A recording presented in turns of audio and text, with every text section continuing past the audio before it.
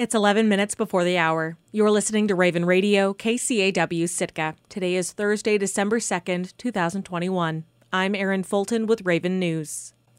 Sitka reported 2 more coronavirus cases on Tuesday and 1 more hospitalization, according to data from the Alaska Department of Health and Social Services. These new cases continue an upward trend in the city's positive cases and put Sitka's 7-day case rate at 10. The city will remain in high COVID alert until fewer than 9 cases are reported in a 7-day period. Since the beginning of the pandemic, Sitka has reported a total of 1,240 cases, 26 hospitalizations, and 5 deaths. Sitka's vaccination rate continues to increase slightly, up to 72% fully vaccinated as of this week.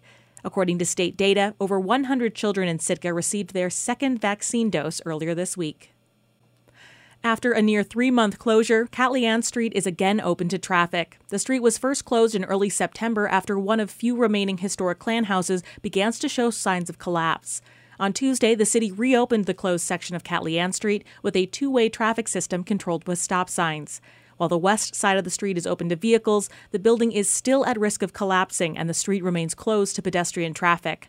According to the city's public relations director, Melissa Henshaw, Sitka's Police, Fire, and Public Works Department designed the street plan after reviewing an engineering report for the home. After consulting with Sitka Tribe, they opened the street to cars. Concrete barriers line the front of the building. The state of Alaska is looking to hire ferries from the private sector to connect 5 Southeast Alaska villages facing long gaps in winter service.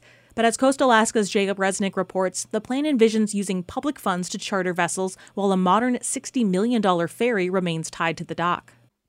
Life in coastal villages is expensive enough, but without the state-run ferry system, it can be difficult for people to survive, says Jerry Byers, mayor of the island community of Hoonah, outside Juneau. Everywhere's had a hard time during the pandemic.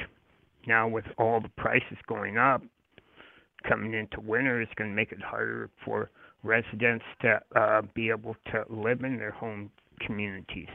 That was the fear when Governor Mike Dunleavy's administration announced long gaps in ferry service this winter.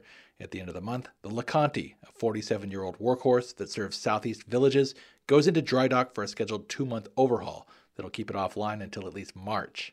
Originally, we didn't have any fill-in service planned during that time, but we have received requests from communities, and we are looking for a way to meet that demand. Sam Dapcevich is a regional spokesman for the Department of Transportation, which runs the Marine Highway. His agency this week asked for bids from private operators to offer regular service between Juneau and the communities of Hoonah, Angoon, Gustavus, and Pelican. This wouldn't be the first time DOT has called up private operators to fill in. But Dapcevich says this request is designed to also include at least one vessel capable of carrying vehicles, and on relatively short notice for the foreseeable future. Like if a vessel is going to be out unexpectedly and we need to provide service, we would have a contract in place with different vendors, and we could call them up and say, hey, are you available? Goldbelt, Juneau's urban native corporation, doesn't have any vessels capable of carrying vehicles, but CEO McHugh Pierre says the prospect of using its catamarans for supplemental service makes economic sense for running out to smaller communities that don't always need a full-size state ferry. I'm really excited for Department of Transportation and Alaska Marine Highway Services to be able to finally make this step to allow for routine, dependable transportation that is sized appropriately for each community. The plan to rely more on private operators is getting a cool reception from unions. Ben Goldrich is local leader of MEBA, which covers about 75 licensed marine engineers who work on the state's ferries. I would think that these issues can be anticipated, and again, we'd like a better understanding of why the state's not using resources that they currently have tied to the dock.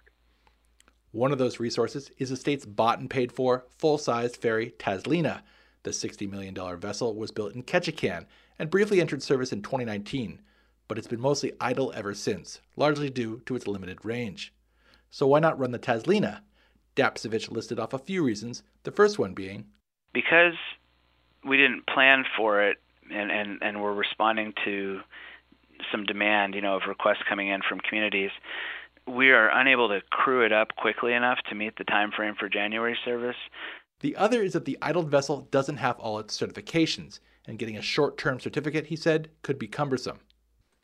Goldrich, the union boss, also says he's skeptical whether DOT will be able to find a vessel capable of carrying at least 125 passengers and cars and trucks, which is what it's asking for. I'm not sure that a fleet of vessels that could fill in for the state for the ferries, I'm not sure that those vessels exist or are available. Seems like the state ought to be using their newer resources in this case. In the rural coastal villages, local leaders say they're glad the state is supplementing what had been a lean winter schedule. It's better than nothing. Is it the answer? No. That's Byers, the Hoonah mayor again. He says the backdrop for all of this is the federal infrastructure package's promise of $1 billion for a new 5-year essential ferry service program. My big thing is, the state got all this federal money for ferries, and I think we should try to utilize it to the best advantage to help the community survive. In related news, there's some progress in upgrading the Taslina's sister ship, Hubbard, with crew quarters that would extend that Alaska-class ferry's range and make it more suitable as a fill-in for the half-century-old ferries that normally ply the Panhandle. DOT confirmed that Vigor Alaska is a low bidder at just over $15 million to do the work early next year. The contract has not been finalized, though executives for the company that operate the Ketchikan shipyard say they are cautiously optimistic. The bids for private ferry operators are due on December 15th, with the goal to finalize the contract shortly after Christmas. Reporting in Juneau, I'm Jacob Resnick. The results of a public opinion survey on tourism in Juneau are out. About 2,400 Juneau residents weighed in. To participate, people had to live in Juneau during the summer of 2019, the last big tourism season before the pandemic. On the overall effects of tourism, the majority of people who responded said they thought it had a positive impact on them. Just over a third said tourism had both positive and negative impacts. 20% said it didn't have any impact, and just 8% of the people said tourism had a negative impact. These trends are similar to results from past surveys the city has conducted since the 1990s. Heather Hoagland from McKinley Research Group presented the survey findings to the Juneau Assembly on Monday. She said she thought it was significant that the results were so similar for the past 19 years, considering how much the tourism industry has changed during that time. So between 2002 and 2021, 2019, we almost doubled our cruise passenger volume. But really, these responses did not change very much, within 4 percentage points, and some in just 2 or 3 percentage point change. So even though it might seem boring, it's actually pretty remarkable that these responses are so consistent.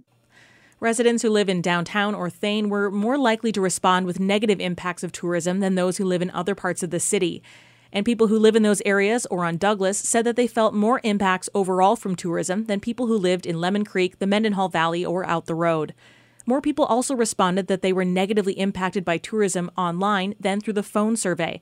Hoagland says this could be because people who felt impacted by tourism were more likely to take the survey. Online responses felt more impacted by tourism. They also were twice as likely to be from downtown, much less likely to be from the valley. People are split on the city's response to tourism. Almost half of the responses says the city isn't doing enough to manage the impacts of tourism on the community. The other half said the city is doing enough or more than enough. With limiting cruise ships, almost 2/3 of the people who responded said they support limits on large cruise ships per day. When asked about what that limit should be, the top answer was 5, then 3, then 4. About 56% of people supported Norwegian Cruise Line's plans for a new dock. People were then asked if their support would change if certain things were incorporated into the project, like a cruise ship limit, a park, and an ocean center. Hoagland says that these factors did change some people's level of support. The number one preference would be a cap of 5 large ships per day in Juneau's harbor. The full report on the survey's results can be found at ktoo.org or on the City of Juneau's website. A statewide commercial fishing industry trade group has hired the tribal administrator of the Petersburg Indian Association as its next executive director. 34-year-old Tracy Welch is wrapping up work with the Petersburg tribe this week and starts work December 7th as executive director of the United Fishermen of Alaska. UFA advocates for the industry and represents commercial fishing groups from the Bering Sea to Seattle.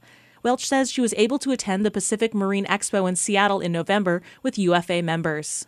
It was a good chance to meet some of the board of directors and some of the fishermen from around the state and on the West Coast. So definitely something a little bit out of my wheelhouse, but it's going to be nice to go back to working for and with fishermen too.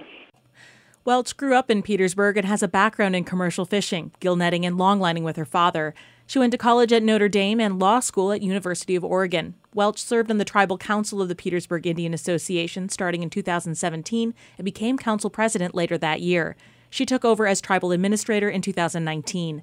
Welch says the tribal government has really grown into a larger role over the past 5 years. The organization has really turned around and become a true partner in the community.